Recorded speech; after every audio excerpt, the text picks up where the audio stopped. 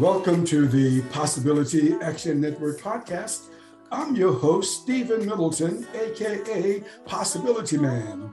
We're committed to bringing you guests who strive to better people's lives and serve as a force for good in the world. Our guest today is Portia Louder.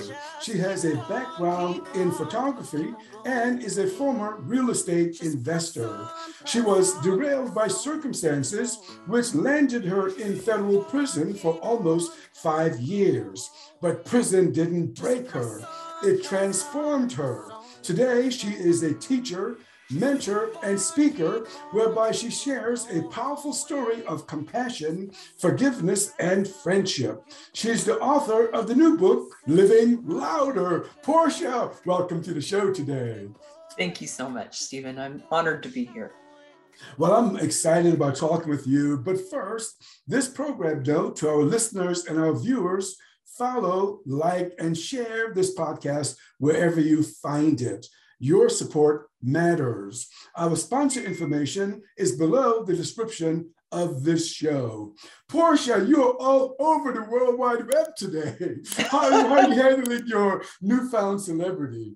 Oh, no, not at all. But I am grateful that people are willing to listen to something that I have to say occasionally. So, yeah, well, I'll tell you, I found you on LinkedIn, and when I saw your story, I knew that you were a good match for the Possibility Action Network. But I want to roll back a little bit. What was it like for you in high school? Ooh, that is a hard question. So my first real struggle when I look back at myself was really relationships, just not knowing who I was and thinking that, what boys thought of me is what mattered most. And so I'm the oldest of 7 children, and I'm pretty stubborn and like to do things my way. So I struggled in school. I really did. And I started to, I guess I did what a lot of high school kids do. I started to drink and mess around a little bit that way. But relationships were really my biggest struggle. And I remember having a teacher that said to me, you could do anything you want if you just apply yourself. And I just didn't even have an idea of what he meant. I just thought I was going to have kids and I was going to be done. That was it. And so it took me a while to figure out that I had something just in me other than just being a mom that I could accomplish. So would you say that you struggled with self-confidence, self-worth, or was that a part of it? Yeah. And I think, self-confidence it's an interesting thing because you can put all that bravado on. Like I guess, I don't know how you would call it, but I put on a pretty good show that I had it all figured out, but I was really terrified on the inside. I was scared of the thought of going to college was overwhelming to me. Structure was difficult. My parents were pretty non-traditional. I say they were like hippies back before it was a thing to be a hippie, Yeah. And so there wasn't a lot of structure in the home. And I just had a hard time with focusing on something and then seeing it through. And so I was looking for that immediate type gratification. So I'm like, I'm just going to get married and have kids or, that type of thing. I got it. So were there other ambitions that you have? You mentioned you wanted to get married and have kids, but was there something else in your heart that was churning? No, really, there wasn't. It took me becoming a single mother. I had my first child young and going through some hard things. And then, I grew up in a small town in Utah. So it was just, I really hadn't even been out of that town. I had never been on an airplane until I was already a mom and had a child. And then my dad got transferred to the city in Utah, which is Salt Lake City. And when I came to visit, I could see that I could have more. That was the first time I went, man, I could get a job, or maybe I could do something with my life.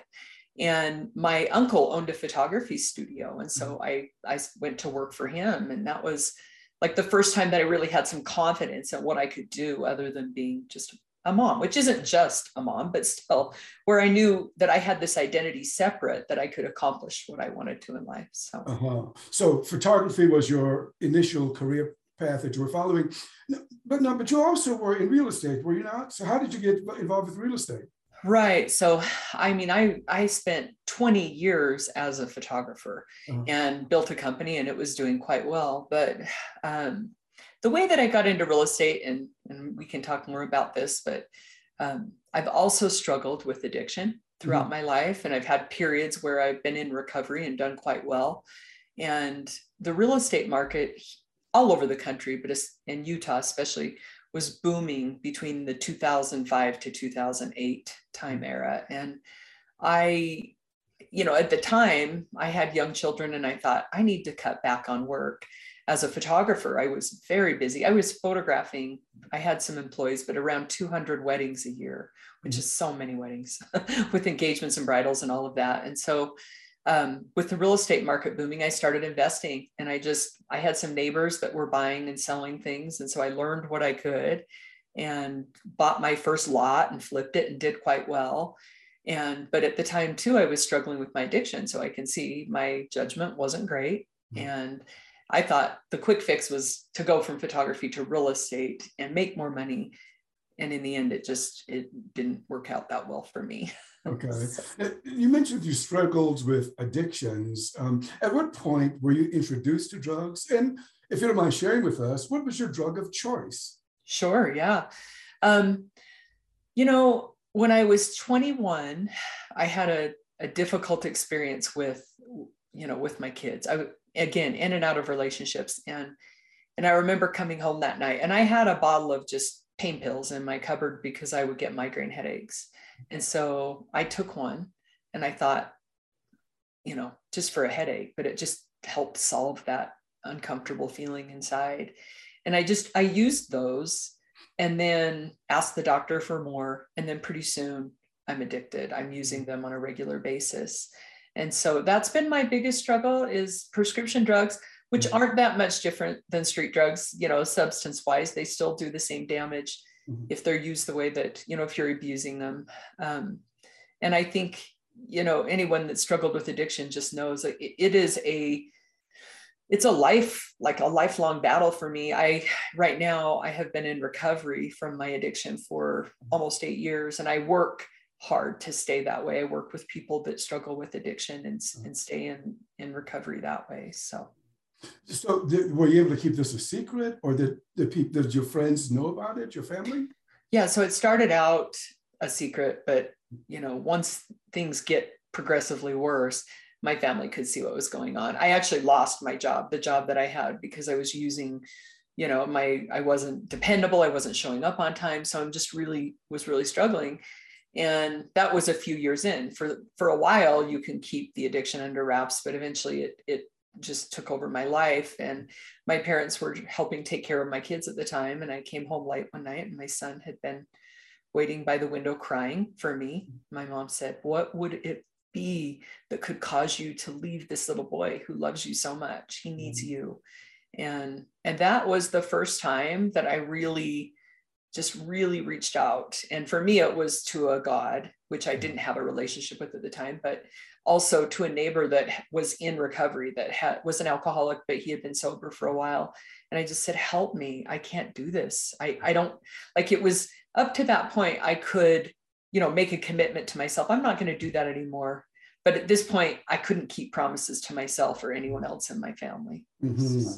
Yeah. So you began looking for help. That's awesome. So yeah. Something was leading you for sure. Right. Now, but then you mentioned in your story that you were involved with mortgage fraud. Can you tell us about that? Sure. Yeah. So when I first got involved in real estate and investing, I was just buying and selling lots, which is perfectly legal. And then in time, I remember the first time someone introduced what they called an equity deal to me. So you buy a house, you get a higher appraisal on it, you borrow more money from the bank than the house is really worth, right? Yeah. And then you flip the house. And at first I was like, I would never do that. There's no way. I mean, I just wouldn't. But in time, I was buying lots of lots, and I'm owing more money, and my debt ratio is going crazy, and I am using prescription drugs at this point in time. And I just got involved in them. I just kept, at first I was like, no. And then pretty soon, because I don't just struggle with drugs. This is something that I know about myself, that I like to hustle. I like to do deals, and so I'm really careful with that now. I found, because of my experiences and the pain I went through, I try to live a life of meaning, and really my integrity is, honesty is my highest value. But at that point in time, just didn't see how important that was. And it wasn't until it was too late that I could see what I had done. So. Mm-hmm. So when did things fall apart, and what was that like? Oh my gosh, Mm-hmm. it was terrifying. Nobody wants the FBI to show up at their door. That's a fact. It's scary. And at first they started investigating and talking to your neighbors. You don't want that either. When the FBI starts asking questions, you're just like, and I just denied it. I kept saying, no, what I did wasn't that bad. There's a lot of other people doing worse things. The banks were aware. They were involved too, which there's no power in that. The power would have been, okay, I made this mistake. Let's deal with it and move forward. But I was so scared. And I think I was so scared because I thought, what will I be as a person? Yeah. If you take my identity as, if you put me in prison, I mean, how will I survive that? What will my community think? Will my marriage last? How will my kids, financially? All of those things were so scary. And so rather than just saying, I made a mistake, let's get through it, I chose to deny it until it got to a point where I had to walk into a federal courthouse, which was the loneliest and saddest day of my life. The day that I realized, when you're sitting in a courtroom and they say the United States of America versus Portia Louder, it's a wake-up call. I got you. How did your children handle this? And from your sense, from your vantage point? Yeah. Well, I mean, I had two older children that were, I don't think it was good for any of us, for sure, especially, all of my kids hurt in their own way. I had children that were teenagers and they had grown up with me fighting this. And I mean, it went on for a long time because the real estate deals I was involved in were from 2005. I didn't get indicted until 2010. So and with the federal system, they can investigate for a long time. And during that time, I lived in denial. I kept thinking, oh, I'll get out of it. I spent every dime we had to fight it. I hired lawyers. And in the end, if I could have just not done any of that and just said, okay, I made a mistake, let's deal with it. But so my kids, they just thought mom's going to handle it. Mom can do this. Mom's not going to go to prison. And then when it came down to it, my daughter just looked at me, my teenage daughter, and she said, I don't believe anything you say anymore, and she had every right to feel that way. So it took a lot of work. Well, because I was sentenced to 7 years that day. My range was 0 to 7 years. And so there I am in a courtroom looking back at my family and seeing what I've actually done. The reality of that has become very clear for me. And I apologized. The judge said, Miss Louder, I'm giving you 7 years in federal prison and you'll be a mother again someday. And I thought, wait a minute, I'm always a mother. He can't do that, I mean, but what he meant was, you're going to have some time without your kids here. And so my life was never the same after that. I mean, I walked out of that courtroom. I had 8 weeks to say goodbye to my kids. And I looked around at the world and it looked completely different. I thought, how could I have traded something so meaningless, such as money, for something so precious, which is the time with my children? Uh-huh. So your mindset was beginning to change even before you entered prison. Oh yeah. Tell what emotions? I mean, I can only imagine, that I would have a lot of thinking and a lot of emotions. What about you? My goodness. Oh, I was devastated. I drove on our way home. I couldn't speak. It took me an hour to utter a word. I really felt like, how could I have done this? Like I'm my whole country, it's just, I felt like me against my whole, and I thought, I must be the most terrible person. I mean, he didn't sentence me in the middle. He gave me the strongest sentence he could, and I did this. Like, I just kept going, I did this. How could I have done this? And it was shocking. It was shockingly painful. And I wondered how the world could keep going. I thought, why are people driving by, like it didn't happen? It just shook me and changed my view of life. And it's never been the same. It was like a death. It really was. It felt like a death. I mean, I had a 7-year-old daughter. So you can imagine when he said 7 years, I'm like, I'm leaving my daughter for as long as she's been alive. It was a shock, for sure. Right. I'm going to throw out a couple of emotions and tell me if any of them came up for you. Guilt. Did that come up for you? Sorrow, Guilt, sorrow, guilt would come later. Mm-hmm. I think at that point it was such shock that it was just like, I mean, I felt guilt for so many years, just dragging my family through this. It was like guilty, but once I accepted it, it was just absolute sorrow. And then in time, when I got to prison, there was a lot of work that had to be done to apologize and make things right. And that's when the guilt came in. And then, yeah. So. What about anger? Directed outward or inward? That came later too. I think it was shock. It took me just shock. Like it took me a while, and then I was angry. Oh, I was angry. When I got to prison, I was angry at myself and I was angry at the judge. And I felt like, I mean, it took me a long time when I got there to realize I had done this to myself. It wasn't the government, it wasn't the prosecutor, it was nobody but me.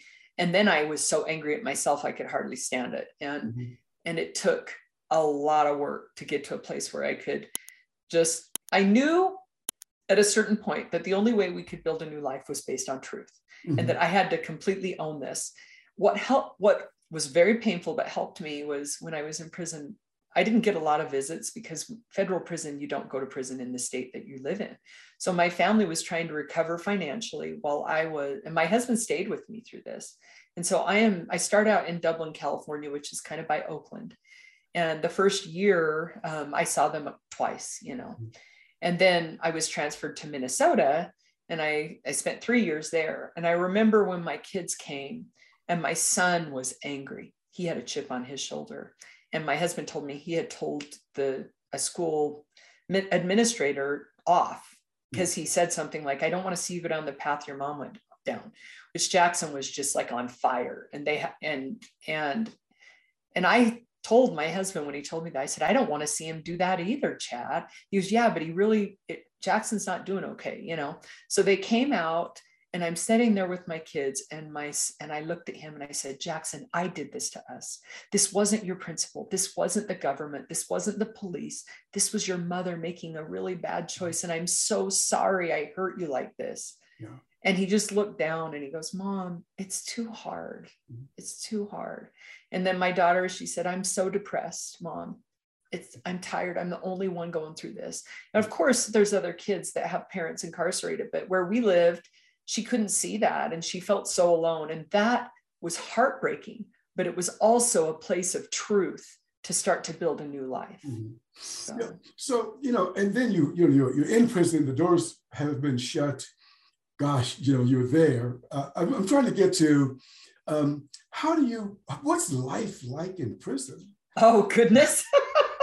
It is, it's interesting because the first 3 days I was in so much pain, I could hardly get out of the cell. I just thought, I can't do this. Everyone is wearing khaki. Nobody's got a smile on their face. Everyone looks so depressed. There's about 1,000 women. And I walked out to a table and I sat next to a girl named Bubbles because we all have nicknames in there. and I was crying. I just kept looking out the window going, I was just too emotional to hardly speak. And she looked over at me and she goes, you're going to be okay, baby. You're going to get better. It will get better. I promise. That was the beginning of me understanding that all these women had suffered like me, and they were reaching out to me in ways that, I don't know if I could have done for others. And so I was so uplifted by others. You see this stuff on TV about prison that looks so harsh and hard. It wasn't like that. There was so much kindness and compassion, and women who have been through the hardest circumstances who were reaching back, helping me. But it's a lot of time of doing the same thing over and over and over. The schedule's the same. The food's the same. Sometimes people get uptight and there are fights and things like that. But, there's also a lot of tenderness. It's boring when people ask me, did you get bored? Oh, yeah, I got bored. I read a lot. We all have jobs in there. So, I worked in education. I got a job I wrote a curriculum about photography and taught that. We help each other through, but it's boring. It's long. It's completely separated from the outside world. You don't have cell phones, you don't have technology. So you you have this beautiful connection, right? Because the world takes that away. So even though it's hard and painful, there's also this tenderness and connection. And, I didn't understand a lot because I had never been through the system or anything, but I come to find out most people in prison have had the hardest lives. Their parents have struggled and they're struggling and they're trying so hard to make those changes. It wasn't at all like I thought it would be. That's for sure. Right. So you mentioned tears and you also mentioned pain. Was that coming from, what was it? Where was that coming from? Was it depression? What was that? Oh, well, I think that the separation was a shock, because I had family and stuff. So to be separated as a mother from your kids, that's really painful. Being separated from my husband, keep in mind, I've been in relationships since I was a young girl. So I've never done life alone. So for me to be separated from everything that I'm so used to was very painful. Even just your community and, you're just kind of almost dead to the world when you're in there. You have each other, but, the other pain was devastation because of what I had done.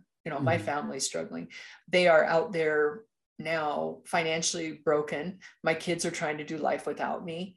And the pain of the choices that I made to my community. I mean, what was I thinking? The reality of that. And that makes you angry. The pain makes you angry because it's hard to express those feelings. We didn't have support groups. I started one because we didn't have a place where we could say, I'm feeling this way. It was like, you better be tough and hard, other than, your roommates are sitting next to bubbles. Those are moments of tenderness, but to actually express and talk about your feelings, there wasn't a place for that. So I created one because we needed it. We need it there so much, Yeah, I was surprised to see in your profile about forging friendships. And I got the feeling that you were talking about real friendships in prison. Yeah. My sense of it is like you got these gangs in prison and you're with the gangs for safety. But you say you formed some real meaningful friendships. Oh my goodness, yes. Some of my best friends I met in prison were still so close.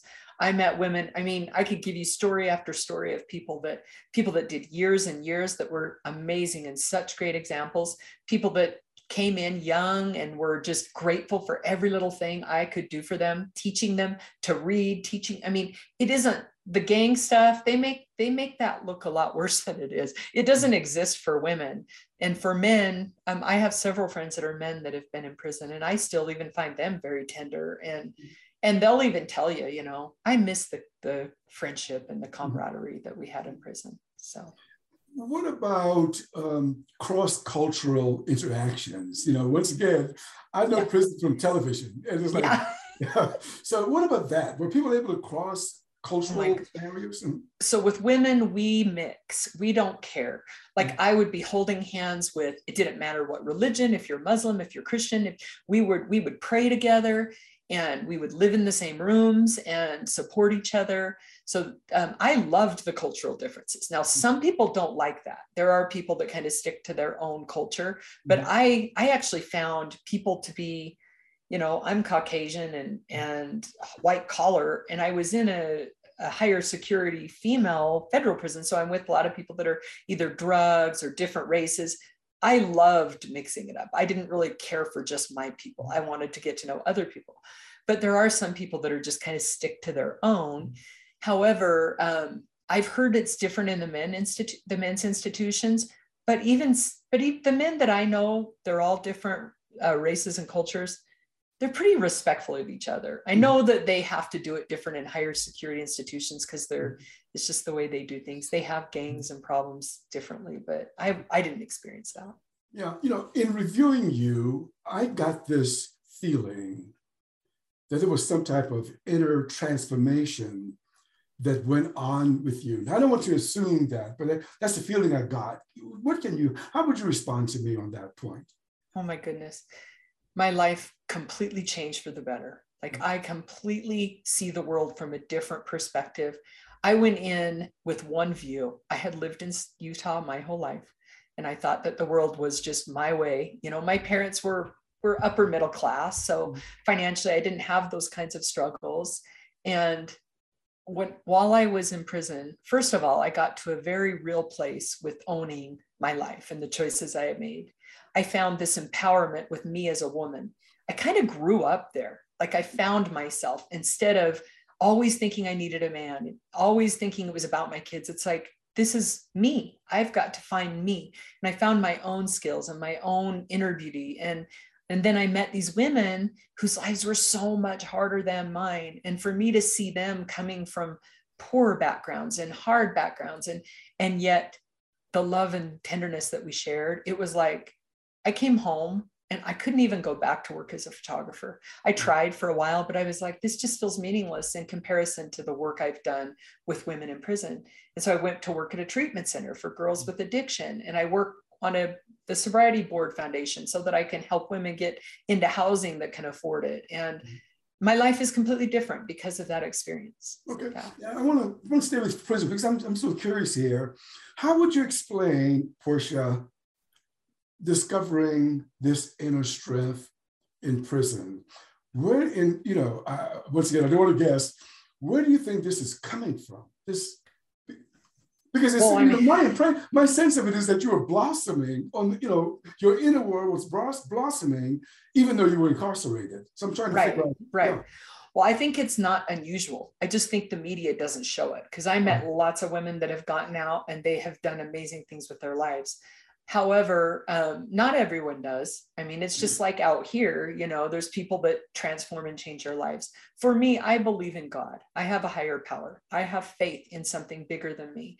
And I felt this connection with all of us. And I felt more loved than I've ever felt when I was in prison. I felt so loved and cared for and supported and strengthened. I felt this strength above my own that guided me. I never felt unsafe. Like it's surprising because people say, did you ever feel scared? I didn't. I never felt unsafe or scared. I felt totally supported and protected. And so, that my faith grew a lot while I was there. But also, I just think it was an experience that I was meant to have, which sounds so goofy, but I believe that I'm on this earth. My whole vision changed after this experience. And I think that it is part of my purpose and mission on this earth. Okay, let me get this right now. That prison seems to, most of us would say that's got to be a hard thing. But then you just said that you think it was meant for you. Come on, tell me more about that. It's so funny because I was sitting there one day looking around in my bunk at all of these women, and I got the strongest feeling that this was exactly part of my purpose on this earth. Like it was just who I was here to be, and that my life had been, now that doesn't make sense because I had to do some really dumb things to get to prison, but yet I could see that I had a purpose. I could see my story unfolding in a completely different way because of this experience. And I believe that my purpose is to kind of connect people that haven't had it to the humanity of people that are there. Because I think that the media and everyone else makes it so harsh that we kind of think of just bad people in prison or us versus them. But that's not my experience. I experienced this human, beautiful connection, and I want the world to know that view. Yeah. It sounds like you needed time to discover who you are. Yes. Beyond all of that other stuff, and you discovered that in prison. So let's talk about re-entry now. And I'm not sure what the word is. My word, re-entry into the world. What was that like, getting out and starting your life again? Yeah, it was hard. I'm going to be honest, like I came to a halfway house in Utah. And so at a halfway house, you can get a job and you prepare to go back to your house, and now there's men and women, not just women. So you're connecting, that way. And I sat there for like 2 days on a couch, and I looked around and I thought, I just want to go back to prison. I even said to this guy was walking by, he's like, are you okay? And I said, no, man, I feel so alone. And he said, you'll be all right. He goes, it's going to get better for you. It was hard to come back because we live so close to each other. Like my neighbor, I know what my neighbor's going through. If they have a family member, I had my one neighbor, her brother committed suicide. We all circled her in prayer. We were right there for her. Well, out here, I felt alone. Like, it's not like we're as open and with all of our struggles. And so that was hard. And then just like going back to work. I've been gone for a long time. So technology's changed, and I mean, I felt weird around my kids. It just took time. It takes time to come back and get comfortable. It took me a year, took me a few months, but it took me a year before like driving is really scary, and just all the things that you haven't had to do because your life's been the same. Choices. First time I went to Walmart, it freaked me out. Now, a lot of guys will run. You'll see it. It's so funny because they think someone that's done 20 years is like so scary. Oh no, he'll go to Walmart and he'll run back to the car or the bus in tears because it's just overwhelming. We're scared when we get out. It's scary for us to come back to this world. That's interesting. I want to throw out a couple of words now, and I want to ask you what you've learned. Mm-hmm. So my first word, are you willing to play this game with me? Okay. Okay. So my first word is the past. What I mean is that, for people who have never been to prison, some of them have trouble dealing with their past. So what did you learn about dealing with the past from prison, if anything? Oh yeah, I appreciate that question. I had an experience in prison. I watched a woman get up in front of 70 women and read a list of everything she had ever done to hurt anyone. It was a really thorough list.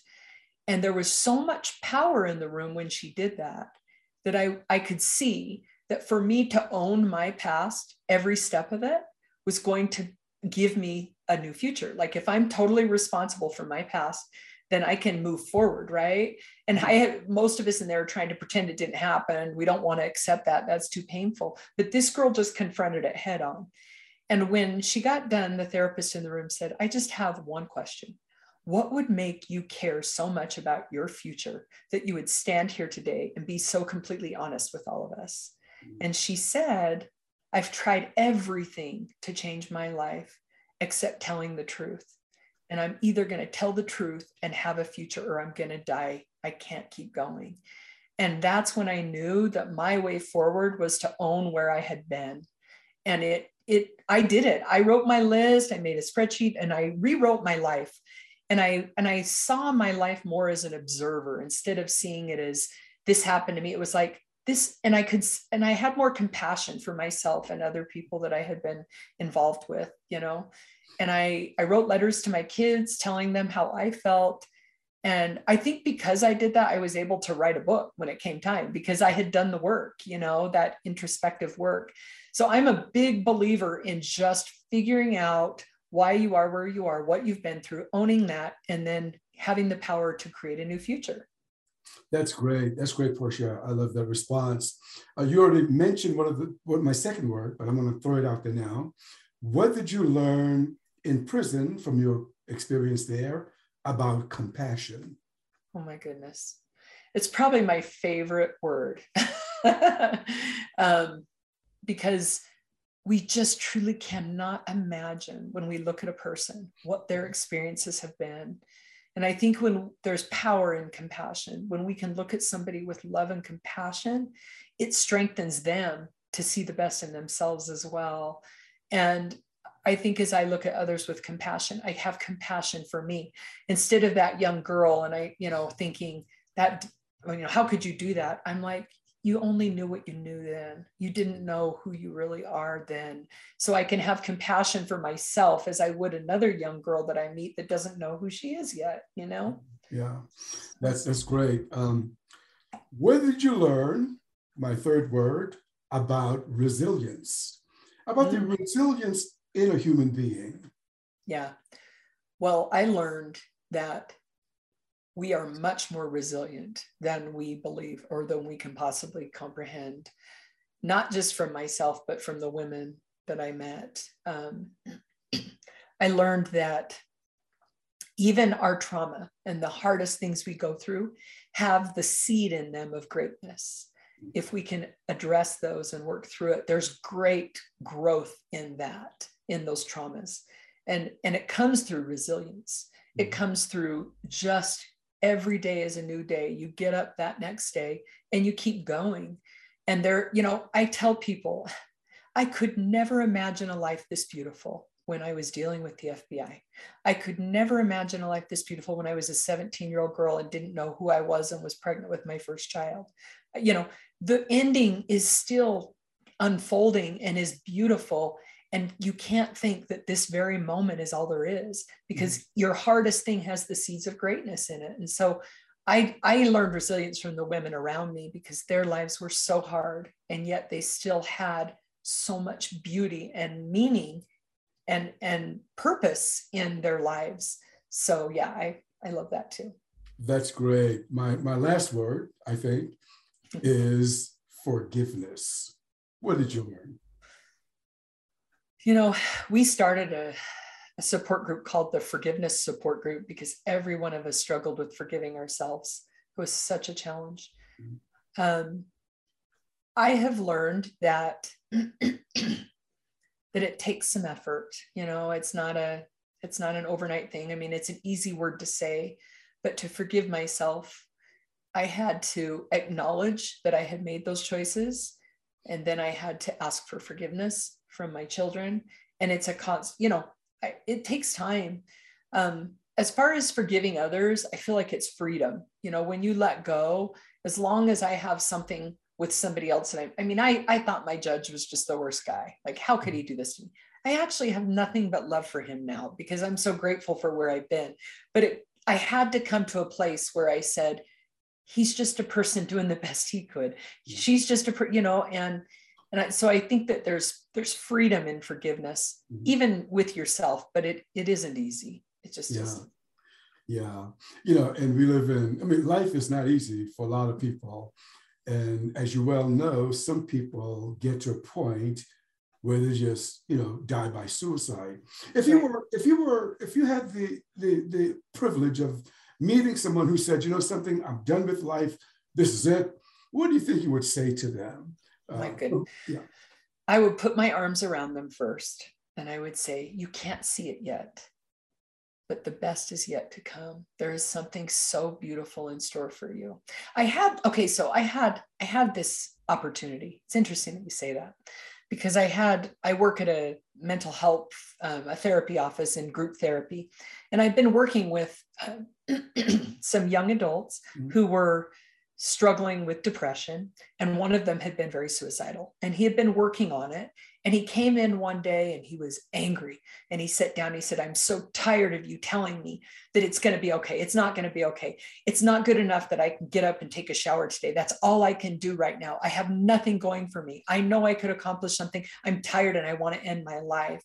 And he went around the room. And when it was my turn, I said, friend, I want you to imagine yourself someday standing in a room full of people. And I want you to imagine that they're all struggling with depression. And I want you to see yourself saying to them, there was a time in my life where I couldn't get up before 2 p.m. There was a time in my life where a shower was an accomplishment. And when those people see where you are after all that you've been through, you're giving them hope. Would that give meaning to this experience that you're going through right now? And he stopped and he looked at me and he said, I don't know, I'm going to think about it. And I said, well, can I plan on you being here tomorrow to tell me? He said, yeah. So. That's awesome, Portia. Okay, you're a speaker, you're a teacher, you're a mentor. What do you hope to flow through you as you share in those ways? Yeah. If there was one thing I could give others, it would be for them to know their worth, for them to know, to be able to catch that vision of what they could become, because I can see it in people. And I know that helps. When you can see someone, they can rise to that, but I want them to know what they're capable of. And so it's a process. I work with people in, like I say, in addiction and mental health, and I spend quite a bit of time with them, and I listen to them, because I want to make that connection. And I think when you listen to someone, they know you care, and then you gain some credibility with them. So it takes time, but when I see somebody catch a glimpse of who they are and they get that light and they have some hope, that's the coolest part of life right there. So. Yeah, the word advocate also shows up, in the many things that are looked at about you. What kind of advocate do you see yourself as being today? Yeah, well, I do. I work with in the criminal justice reform arena. I do that. I've been at our state capitol advocating for people to have for better jobs, to change the felon status, to, but I feel like my role's bigger than that, to be honest. Like, I feel like because I've walked through it, I can change. The way I want to be an advocate is I want the world to know what I know, which is the humanity of people that are there, because you can't cage people for their whole life if you know what they're capable of. Mm-hmm. Yeah. Boy. And your new book, when did your book come out, by the way? It came out a year ago. A year ago. And you know something? I just love the title. Who thought of this play, the spin on Louder? Was it you? It was me. Yeah. Well, it's funny that you asked, because I was working at this treatment center with these girls that struggle with addiction, and I was writing it and stuff, and they were reading my chapters and excited about it. And then I sent it to the girls in prison that were still incarcerated, and they were reading it and sending me letters telling me they loved it. And I sat there one night with them and I said, it's called Living Louder. And they all looked at me and said, that's it. It's Living Louder. It's perfect. I mean, you were meant to write this book. Yeah. Living Louder. So just give us a little teaser. What do you try to do in this book? Okay. Well, I feel, I share stories, and it's kind of my journey, how I got there. And then I share letters and stuff going back and forth, but in each chapter, it is a principle, what I learned from this girl, whether it's compassion, one's titled Compassion, forgiveness, one's titled Forgiveness, and the process it took to get there. And I learn it from a lot of the other women that I meet. And I mean, by the end, in my mind, it starts out hard and painful. And by the end, it's just beautiful. I mean, it's just like by the end, I'm sitting outside and I'm watching these girls, and they're all dancing, and we don't have, I mean, they're pointing to each other, and then they're in a big circle, and we're sitting in the sun in the desert. And I'm feeling like this might be the most beautiful moment of my life. And I'm sitting here in prison on a park bench, watching these women that have suffered so deeply have this kind of joy. And it becomes this experience of, I gain this love and knowledge of myself, and I find out how amazing these women are. And by the end, I don't care about money or anything. I have, 3 t-shirts, a pair of shorts, and a pair of tennis shoes. And I feel I have everything important in my life because of who I've become. So I like to take people on that journey, and I talk about each of these characters. I meet different people and what their lives are like. And yeah, that's what it is. That's great. I see something. I'm going to throw it out there. You may not respond to it. Living Louder, the movie. That would be cool. I would love it, because I want as many people to know what I know as I could get. Well, what you shared, I mean, this is going to touch a lot of people's lives for sure. Are you happy? I am so happy. I'm living my best life. I'm 51. I have some grandkids now, and I get to meet amazing people all the time. They reach out to me and they've got stories. I just met a guy that was put in the system at 8 years old, and he's been involved in gangs and trouble. And now he's free of that. And he's, and those experiences just bless my life. So yes, I am so happy. That's wonderful. Well, look, I've learned a lot from life, from your story. So I'm glad of this opportunity to talk with you today. Is there anything else you wish to share with us that I haven't asked, that we haven't talked about? I think I would just say to anyone that's listening, please don't ever give up, because there were times in my life where I could not see what would unfold. I just couldn't see how. I felt like I was in such a deep hole, and I couldn't see a life this beautiful. Just know the best is yet to come. Please don't give up. Know that we're fighting for you. We're in it together, and the world is cheering you on, and you have an important purpose, something only you can do. You have a story to tell, and we want to hear it. And that's what I'd say. There you have it. You've been listening to the Possibility Action Network podcast with our guest, Portia Louder. I'm your host, Stephen Middleton. Until next time, good day.